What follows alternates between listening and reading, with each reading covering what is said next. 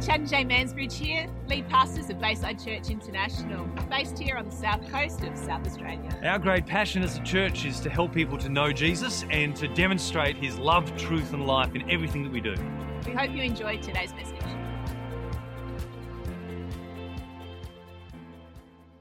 G'day, and a big hi to those watching from home, whether you're watching live, whether you are listening to us after the fact. It's great to have you with us. It's great to have me in your ears. I don't know if that's the right thing to say, but it's great to have you here with us. I want you to welcome our online community this morning.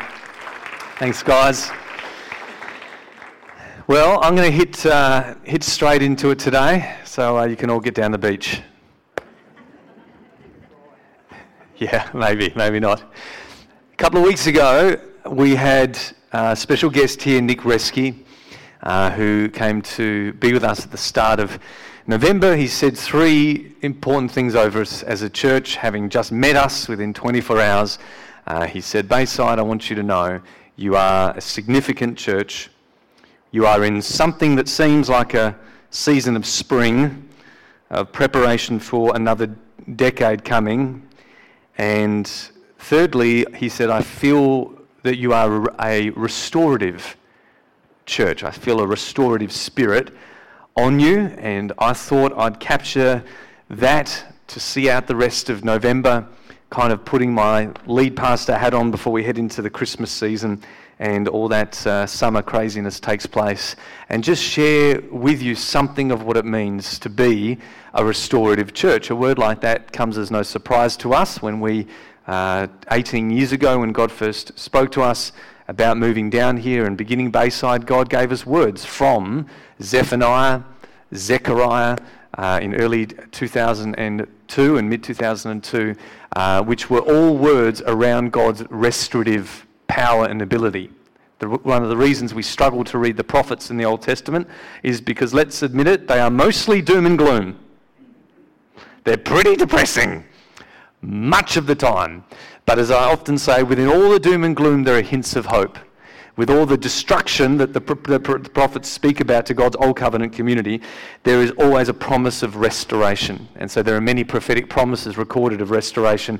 God has a restorative nature. And to that we say, yes, he does. And God has done restoration in our life, and he will continue to do that to us and through us. And so I wanted to camp in and around there, and I thought, of course, I can't just bring a timely word.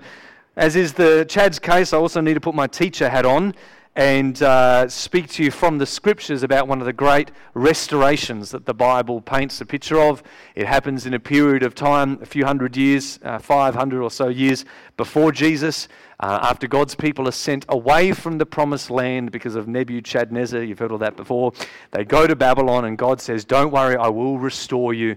And after Babylon is taken away and the Persian Empire is now in charge, the first Persian king, a guy called Cyrus, says, now's the time, Jews, you can head back to your promised land, and the restorative process began.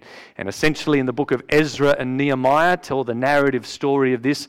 There are three waves of restoration, three waves of people that go back to the promised land. And we looked at the first one last week in the early chapters of Ezra, where they restored, starts with a W, worship. They restored worship. Three waves of restoration. Zerubbabel led the first one. About 50,000 people went with him, and they restored worship. The very first thing they did is they laid the foundation for a new temple, because they knew, and the king of Persia told them, your God needs to be worshipped there.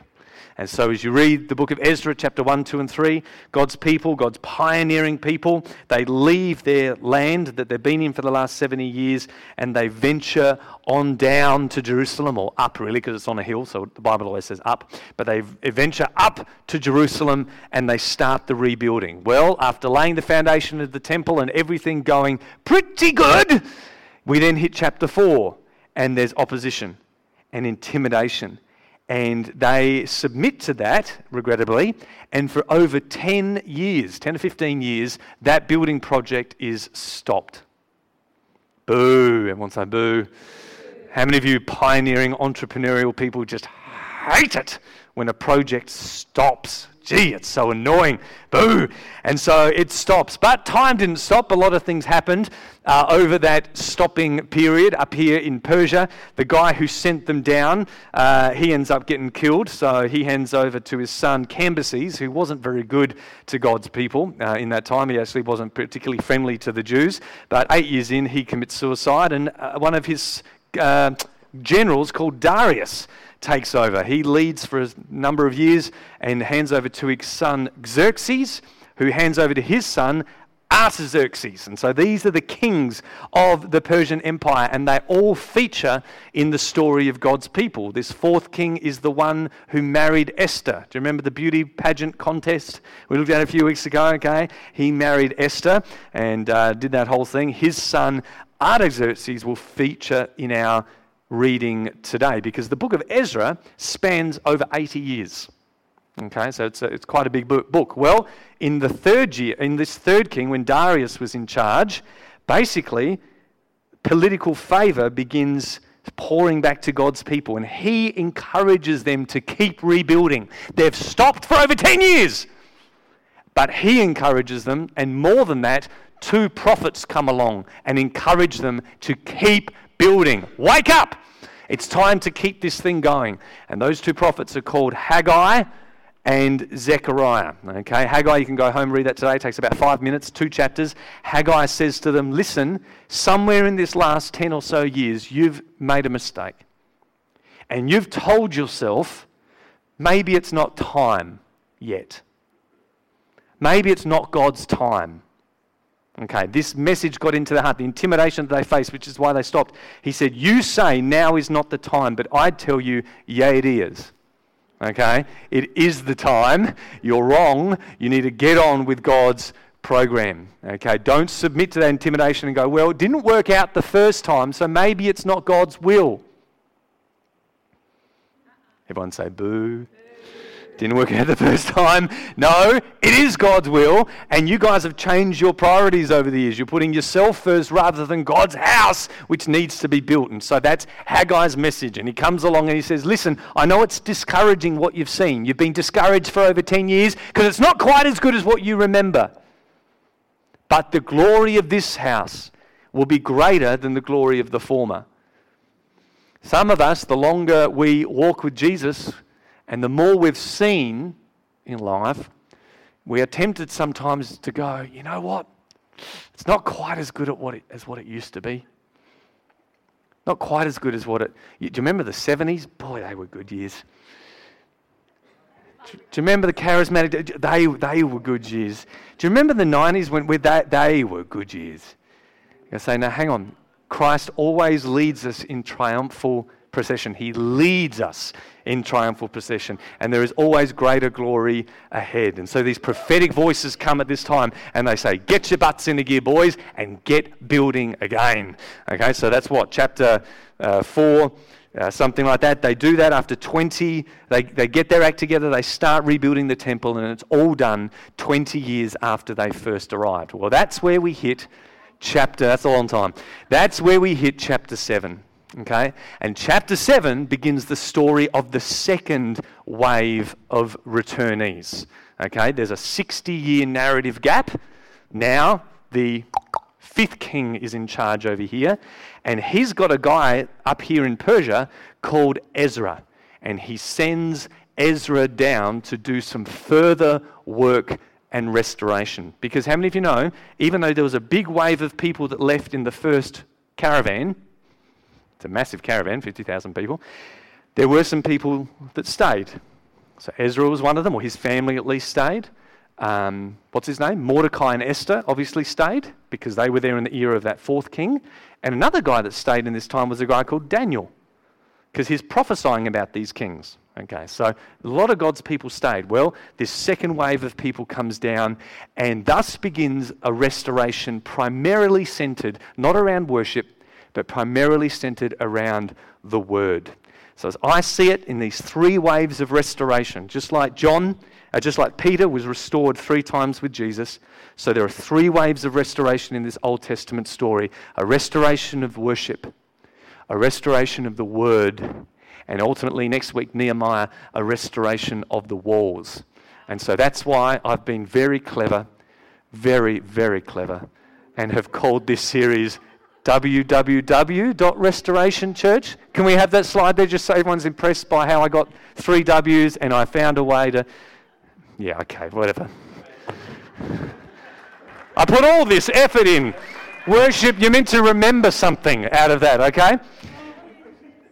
This is my diary, by the way. It's just my diary. Can I just have your Bible? I didn't bring mine. No, just kidding. Just kidding. If you have a Bible, why don't you turn to Ezra chapter 7. What I want to do today is I want to look at this second wave of restoration and look at how a restorative community, number one, is a worshipping community, but a restorative community is a word-based community. And that's the emphasis of what Ezra brings in this restorative wave, okay?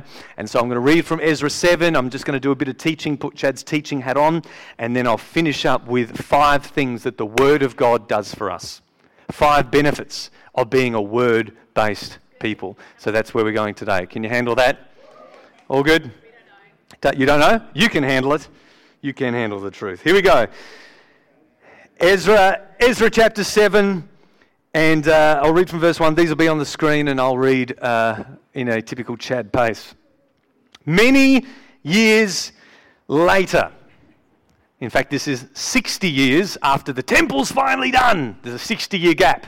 Every now and again this happens in the Bible, which is why it's a bit confusing to read. This is why we need to read the history books with the prophets. So you know when these prophets come in and when they're speaking. Okay, that's why we're really big on that here. But the point is, many years later, 60 years after the temple had finally been finished, during the reign of King Artaxerxes of Persia, there was a man named Ezra.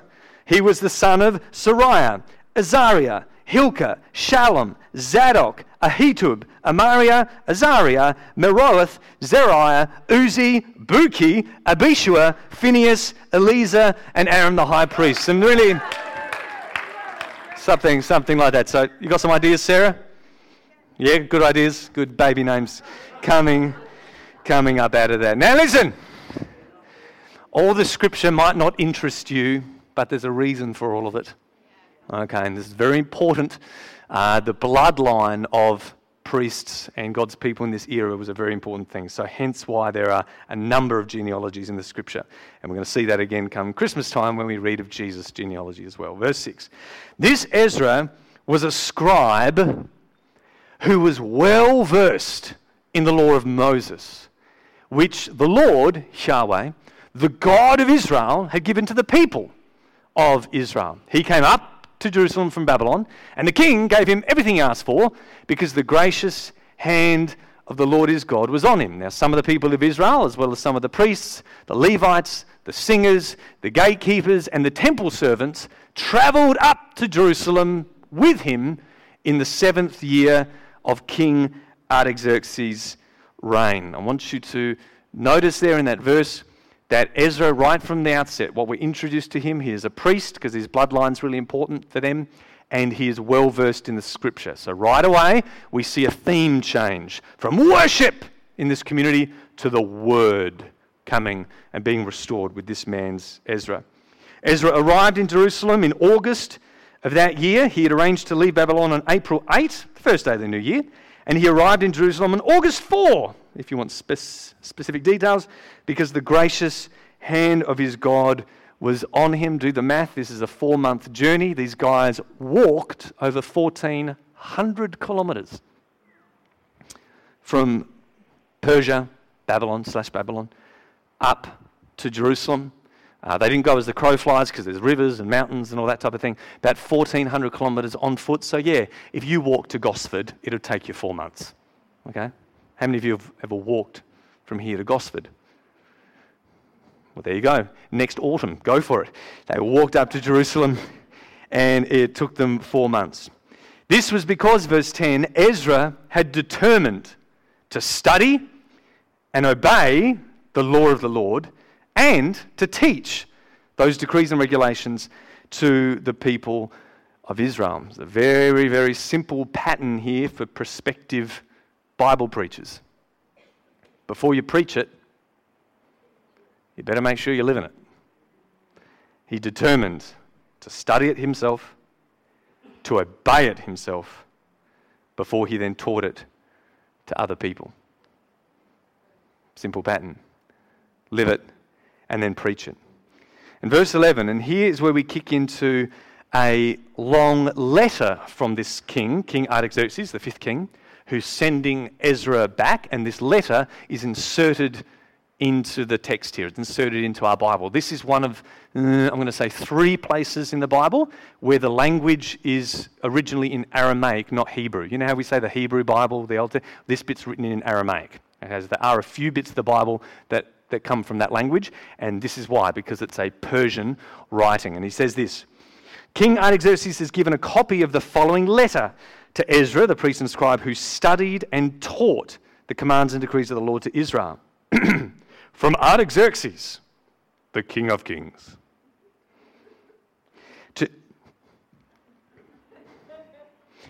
The reason Jesus is called King of Kings is because he is, but it's because in this culture, this is what the bigwigs called themselves.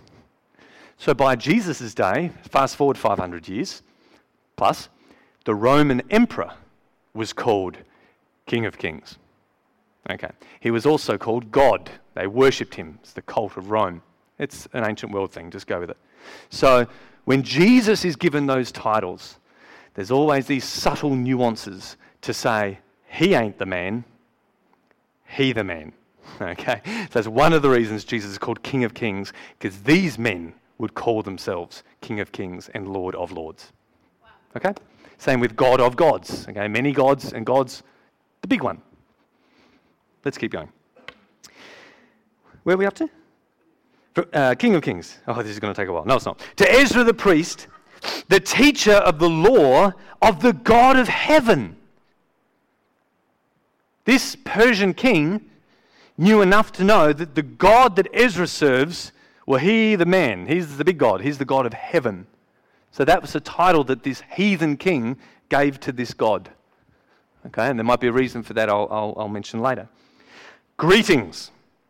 I decree that any of the people of Israel in my kingdom, including the priests and the Levites, may volunteer to return to Jerusalem with you. I and my council of 7 hereby instruct...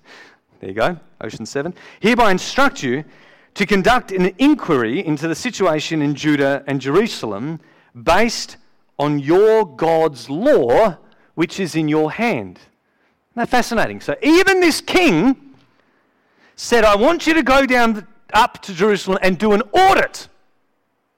But don't do it according to what I'm interested in. I want you to do an audit based on your Bible. Oh, I just thought that was interesting.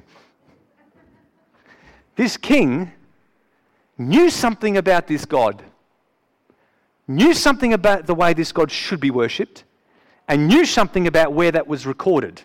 Somehow this king was interested in the scriptures. Yeah. And I'll give you a little hint. Here's my theory. This king was 4 years old when his dad married a chick called Esther.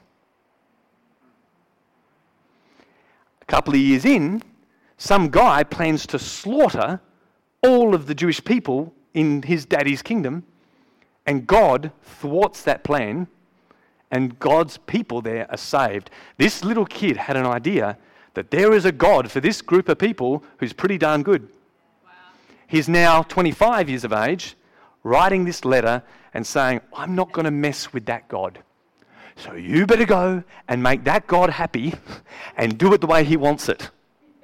Because I've seen the stocks that hung a guy called Haman. I remember what happens to people that don't treat this God well.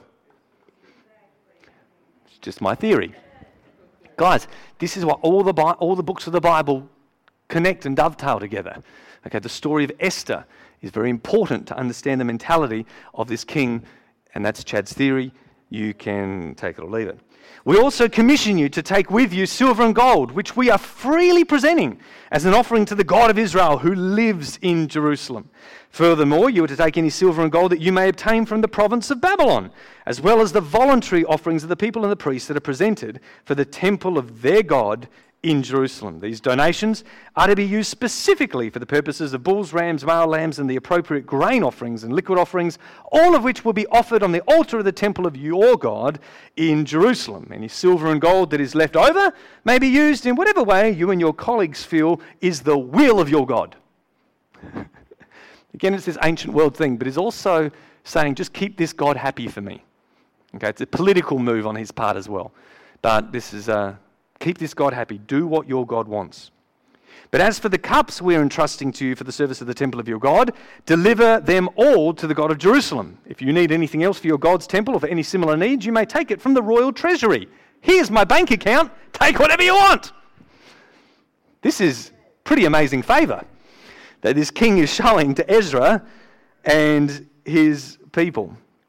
I, Artaxerxes the king, hereby send this decree to all the treasurers in the province west of the Euphrates River. You are also to give to Ezra the priest and teacher of the law of the God of heaven whatever he asks of you.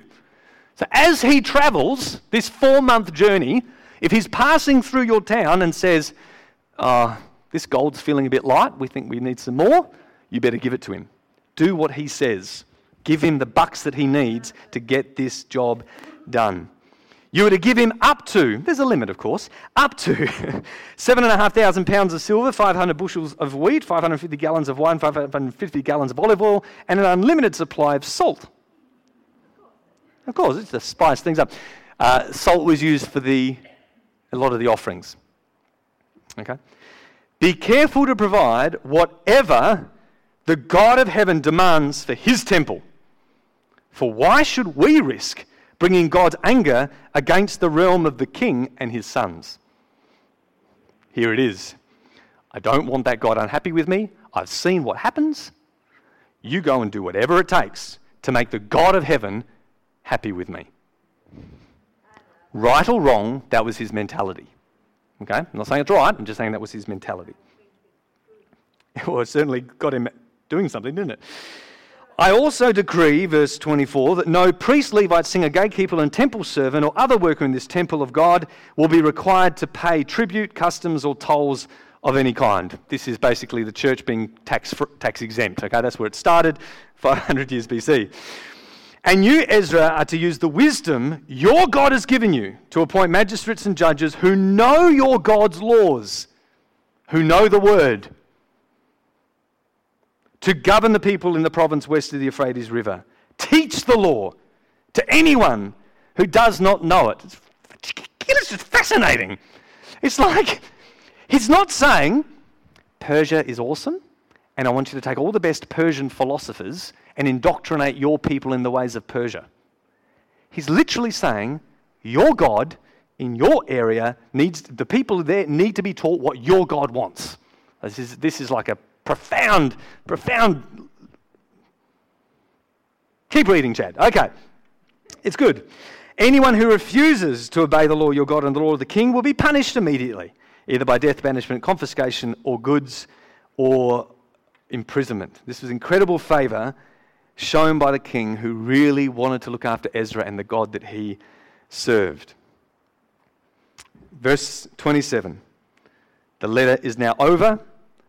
And then a new text begins. Verse 27, praise the Lord, the God of our ancestors, who made the king want to beautify the temple of the Lord in Jerusalem. And praise him for demonstrating such unfailing love to me. This is now Ezra going from third person to talking about himself. To me. By honouring me before the king and his council and his mighty nobles. I felt encouraged because the gracious hand of the Lord God was upon me. And so I gathered some of the leaders of Israel to return with me to Jerusalem. And so the second wave of returnees, laden with silver and gold, so it would seem, 1,800 people, approximately, begin the 4-month journey with Ezra to instate the Word of God. Worship had been restored. Message number 1. Zerubbabel, thank you for that. But in this wave, it was the Word of God that needed to be obeyed and taught, and Ezra was the man to do that. Ladies and gentlemen, you just read an entire chapter of the Old Testament. Well done. Congratulations. See, it's not that hard. It's really not that hard.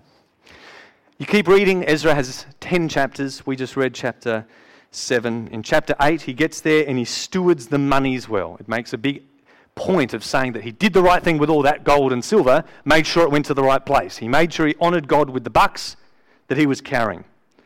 The next 2 chapters, he deals with the issue of marriage, finds out that there's some impropriety in the bedrooms and the marriage arrangements of God's people, and also the leaders of God's people who were leading the way in this thing. And he's grieved by this. He explains God's will for them through the scriptures, and they deal with it, they make adjustments, and they set it straight, even though it cost them quite a lot. And you can read about that in the last few chapters of the book.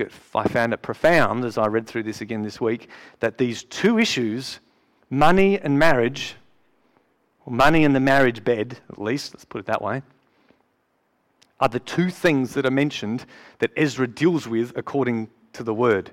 Do you remember this time last year?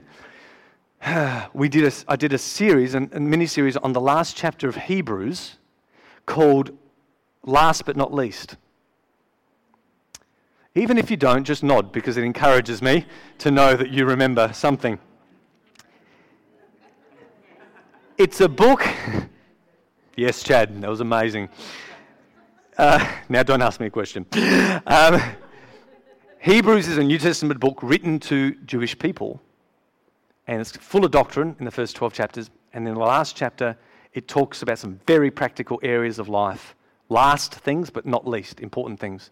And it talks about money, marriage, and I think community was the other thing that we looked at. It's fascinating. These are the 2 things that are mentioned here. And it's not that necessarily that these are the things that matter most when it comes to being obedient to the scriptures. But they do seem to be the things where our obedience to God's word manifests the most. Manifests the most. So, because Jesus, for example, talked about money as being a little thing. He talked about it a lot, but he said it's a little thing. Because if you are faithful with this little thing, God will entrust you with something bigger and better. Like, not necessarily financially, but will entrust you with true riches. Something that's true rich. This is actually just a little thing. If you can't be faithful with a little thing. And that's why it's a big thing. That's why sex and money seem to undo a lot of people, because although it's a little thing, it's a big thing. Because it's a big thing because it's a little thing.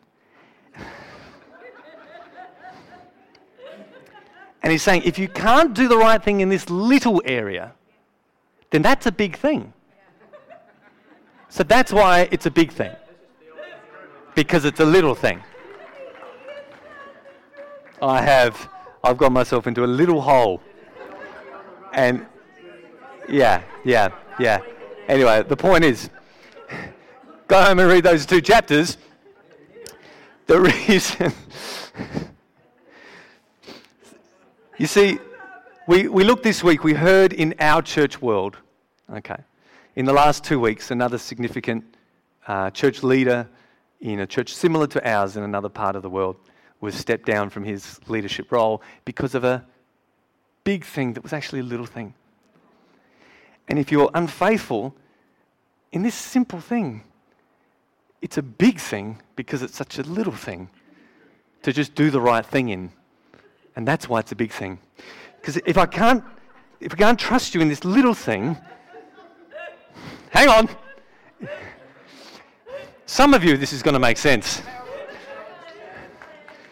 Yeah, something like that. The point is,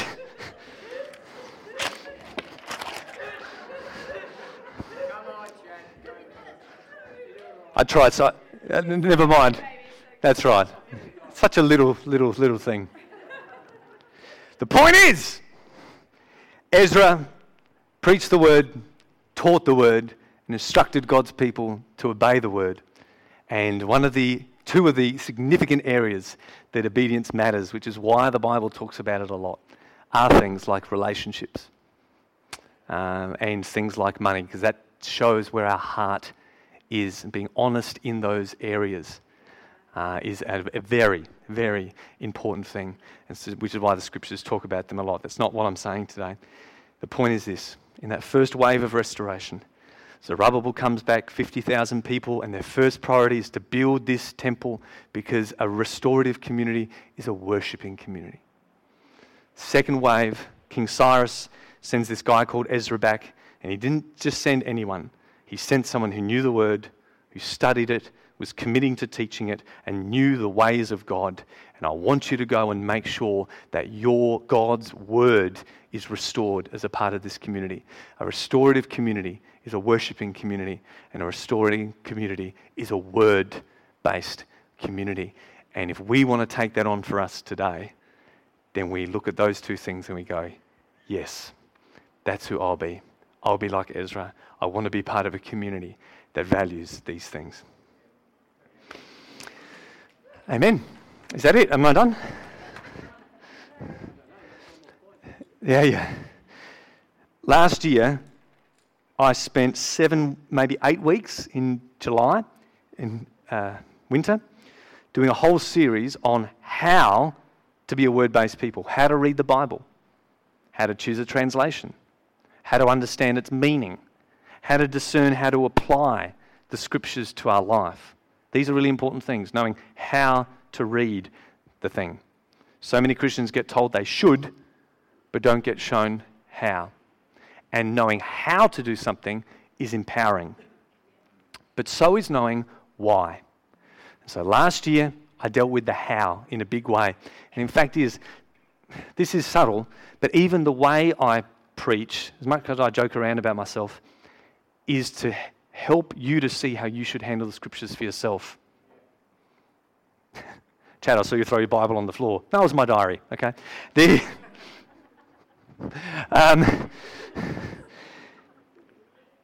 Read the whole thing. Read the whole thing. Try to put the pieces together, and now look at application for us. Today I'm not going to look at how to read the Bible. I do want to speak about why.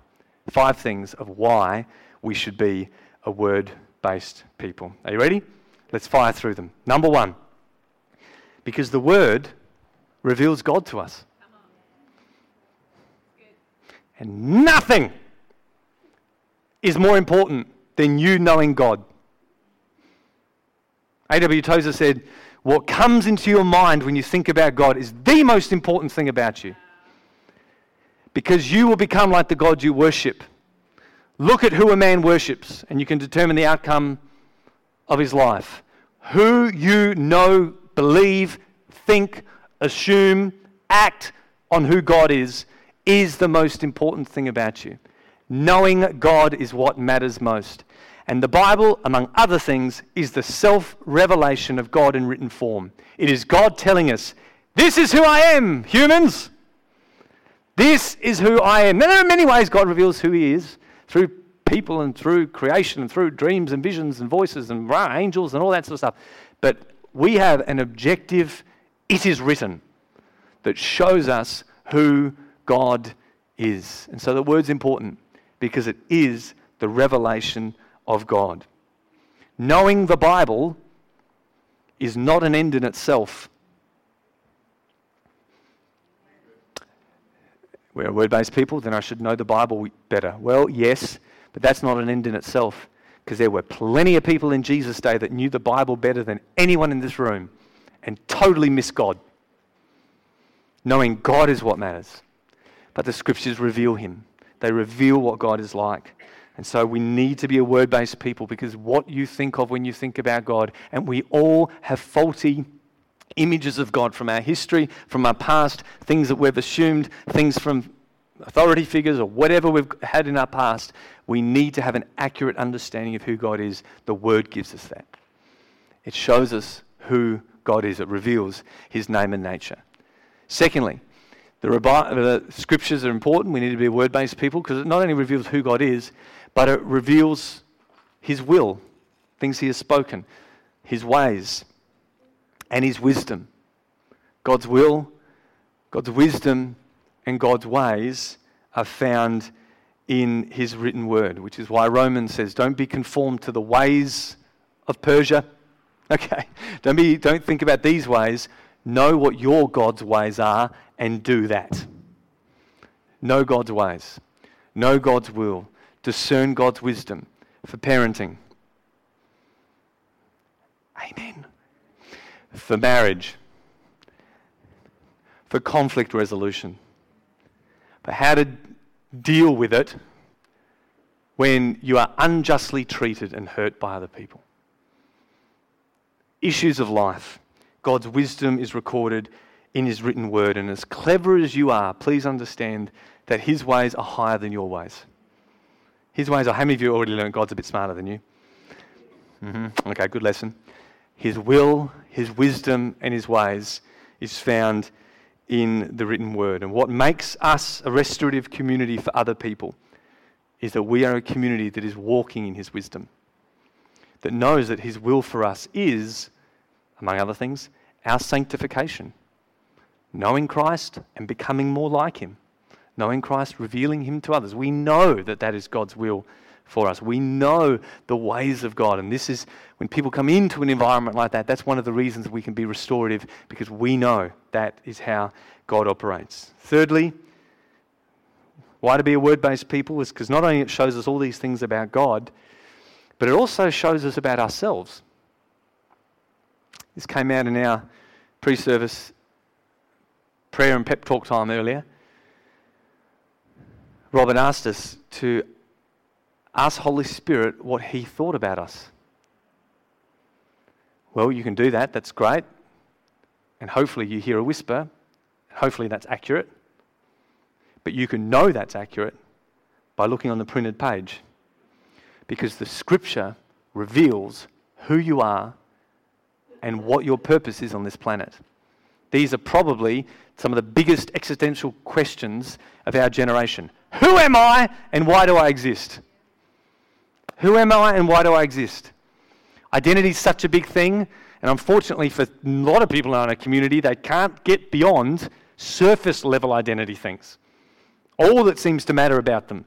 It's like this big swing we've had in society in the last 20 years, where all that matters is my skin colour or my gender. There is far more to you than that. We see what God says about us. We are sons and daughters, is what came out this morning. We are holy people. We are precious people. We are strong people.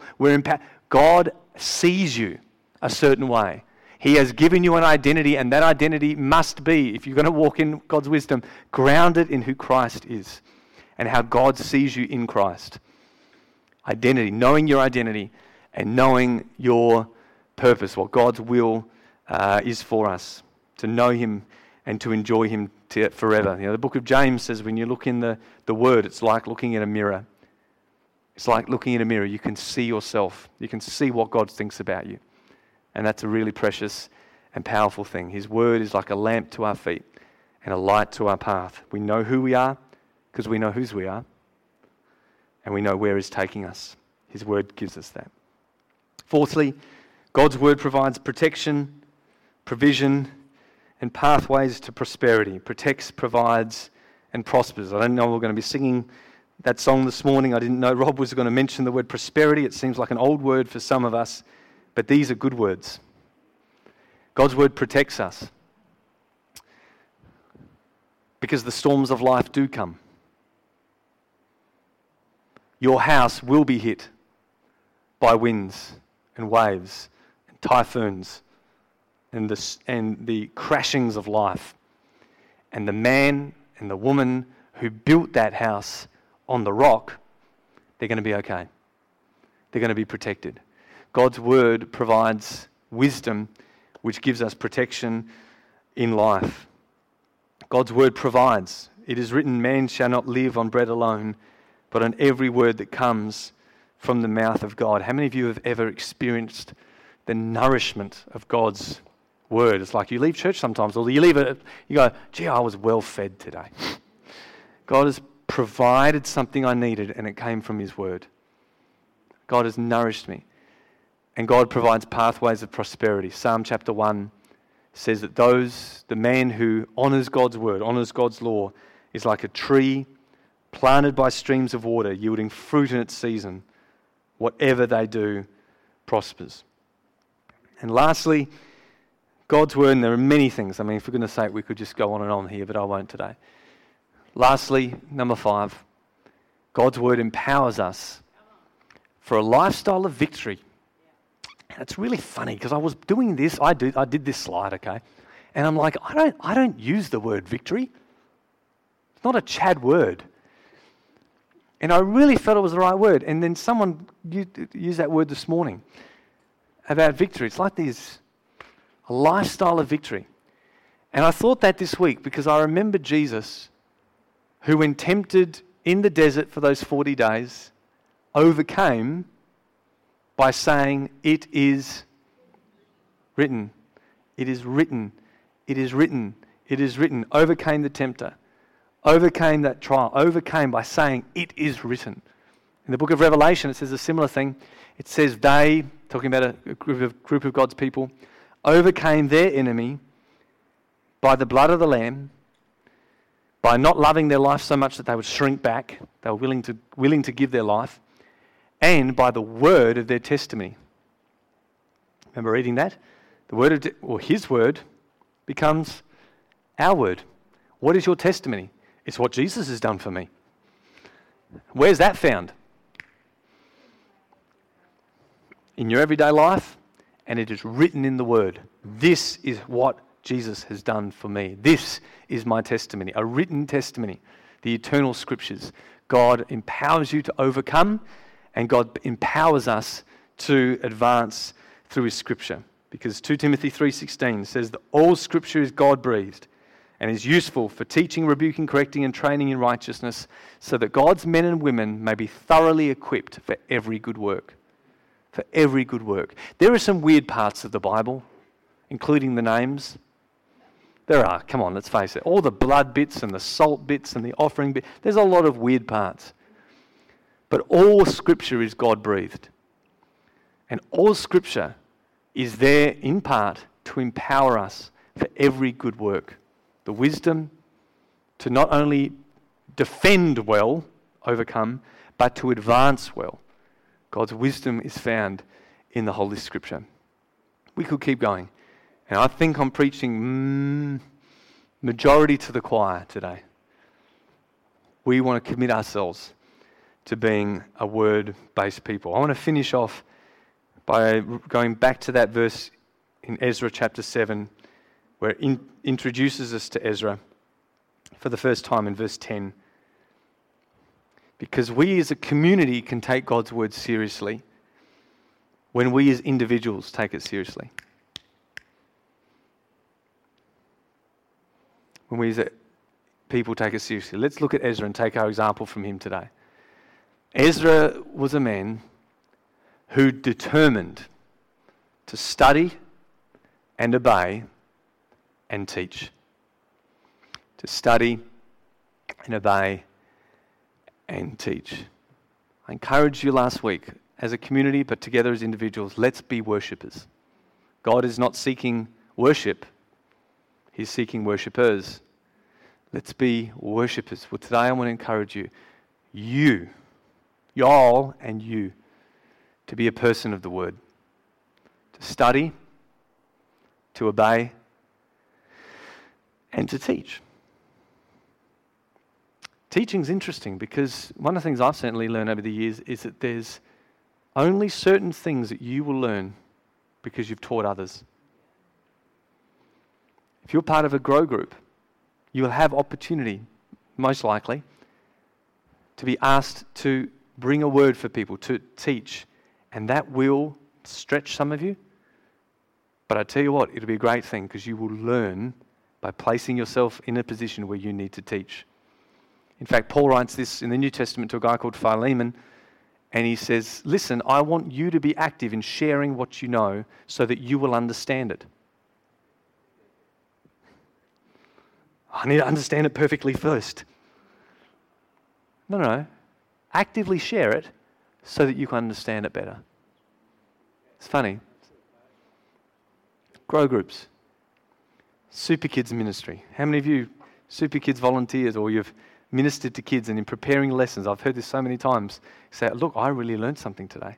God really spoke to me. Alex is nodding her head. I really learned something because I was placed in a position where I had to minister and speak to other people.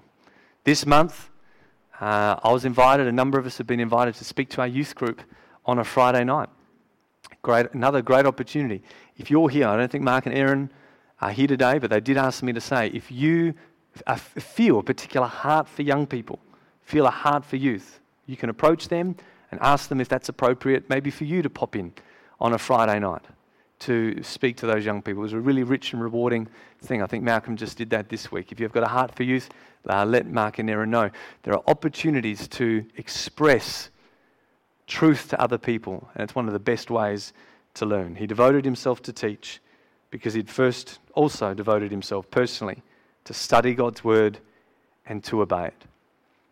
It is the hearing and the heeding of God's word that provides that foundation for the storms of life when they come. Because Jesus said, those who hear my words and put them into practice are like the man who built his house on that rock. And that is something I can't do for you. I can do a half-decent job of a Sunday, despite screwing up my notes. I can do a half-decent job at presenting the scriptures for you, but I can't study or read them for you exclusively. And I can't make you, and I will never make you obey them. But I want to encourage you to do that today. Set your heart as a word-based people, as a word-based person, to study his word and to obey it. Right now, on my social media, I'm helping people to read through the New Testament. If you start today in the book of John, you will pretty well finish the whole New Testament over the next 8 or 9 weeks. I do a tutorial online, give you a heads up about what to read and what's coming, and for 30 to 60 minutes a week. Most of us spend that time easy on our phones on the toilet every week. Too much information. 30 to 60 minutes a week, you can read the whole New Testament within 10 weeks. That's a good project to take into next year. Maybe today you want to leave and you want to go, you know what? Chad mentioned that series he did last year about how to read the Bible. Maybe that's something that you go on our website, iTunes, YouTube. It's called Word Up. Word Up, about how to read the scriptures. But whatever you do, please do something with the scripture. Maybe you want to read Ezra and Nehemiah over this time and trust God to show you something. Please be a people of the word. Please be a people who, as we see in Ezra, tremble at his word. And I think that will help us to be a restorative community for other people. Community of worship and a community of the word. Amen? Amen. Thank you. One of the things the Bible speaks to us about that we wouldn't know unless it was written down is that there is only one way to receive eternal life. In my Persian wisdom, I might have thought there was lots of ways. But the scriptures of the God of heaven say there is one way. It's one of the great benefits of the Word of God. We know what that way is. And I don't know everyone here today. I don't know everyone that's watching or listening. But if you've not received eternal life, if you do not know that when you leave this earth suit, you have an eternity of bliss, and the God of heaven is your dad and loves you and favors you because it is his nature and because he has opened access to heaven by forgiving your sin when Jesus died in your place. If you do not know that, It's pretty darn important, because there is nothing more important than knowing God. It is the only way to receive eternal life. Among other things, there are many benefits to knowing God, but that is one of them. If you're here today and you don't know God, you might be interested, you might have inklings, you need to know something today. Jesus said, and it is written, that He is the way, He is the truth, and He is the life. And no one can come to God unless they come through Him. Acknowledge who He is. Believe that He died for our sin and was raised again so He can lead us in this life. And cooperate with Him. He calls you to cooperate, to confess Him as Lord, to admit that He is God and you're not. It's okay if you think you're a king, as long as you say, He is the King of Kings. He's my King. If that's you today, if you've never received Jesus, acknowledged Jesus, decided to follow Jesus, accepted His work for you, and you'd like to do that today, I'd love to pray with you and invite you into God's family, because it's pretty darn good. It sure is. I mean, how many of you have done that before? How many of you know God here today? Oh, I hope, yeah. There's always some people that never put up their hands. I know that. If you're here today and you've never done that, but you'd like to today, can you put up your hand right now so I can pray with you and speak with you before we go? I'd love to do that. Let me know. I'm very friendly.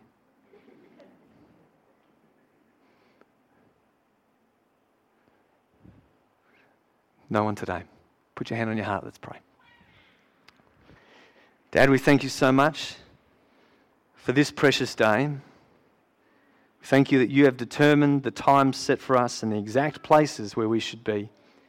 And today, you wanted me here. Today, I receive your word. I pray for the good seed that has fallen on the soil of my heart today. And I say that it will be protected and it will prosper. I take you at your word, and I take your word seriously today when I say, I want to be a word-based person. Thank you for leading, teaching, guiding, and helping me to do this more and more in Jesus' name. Amen. Amen.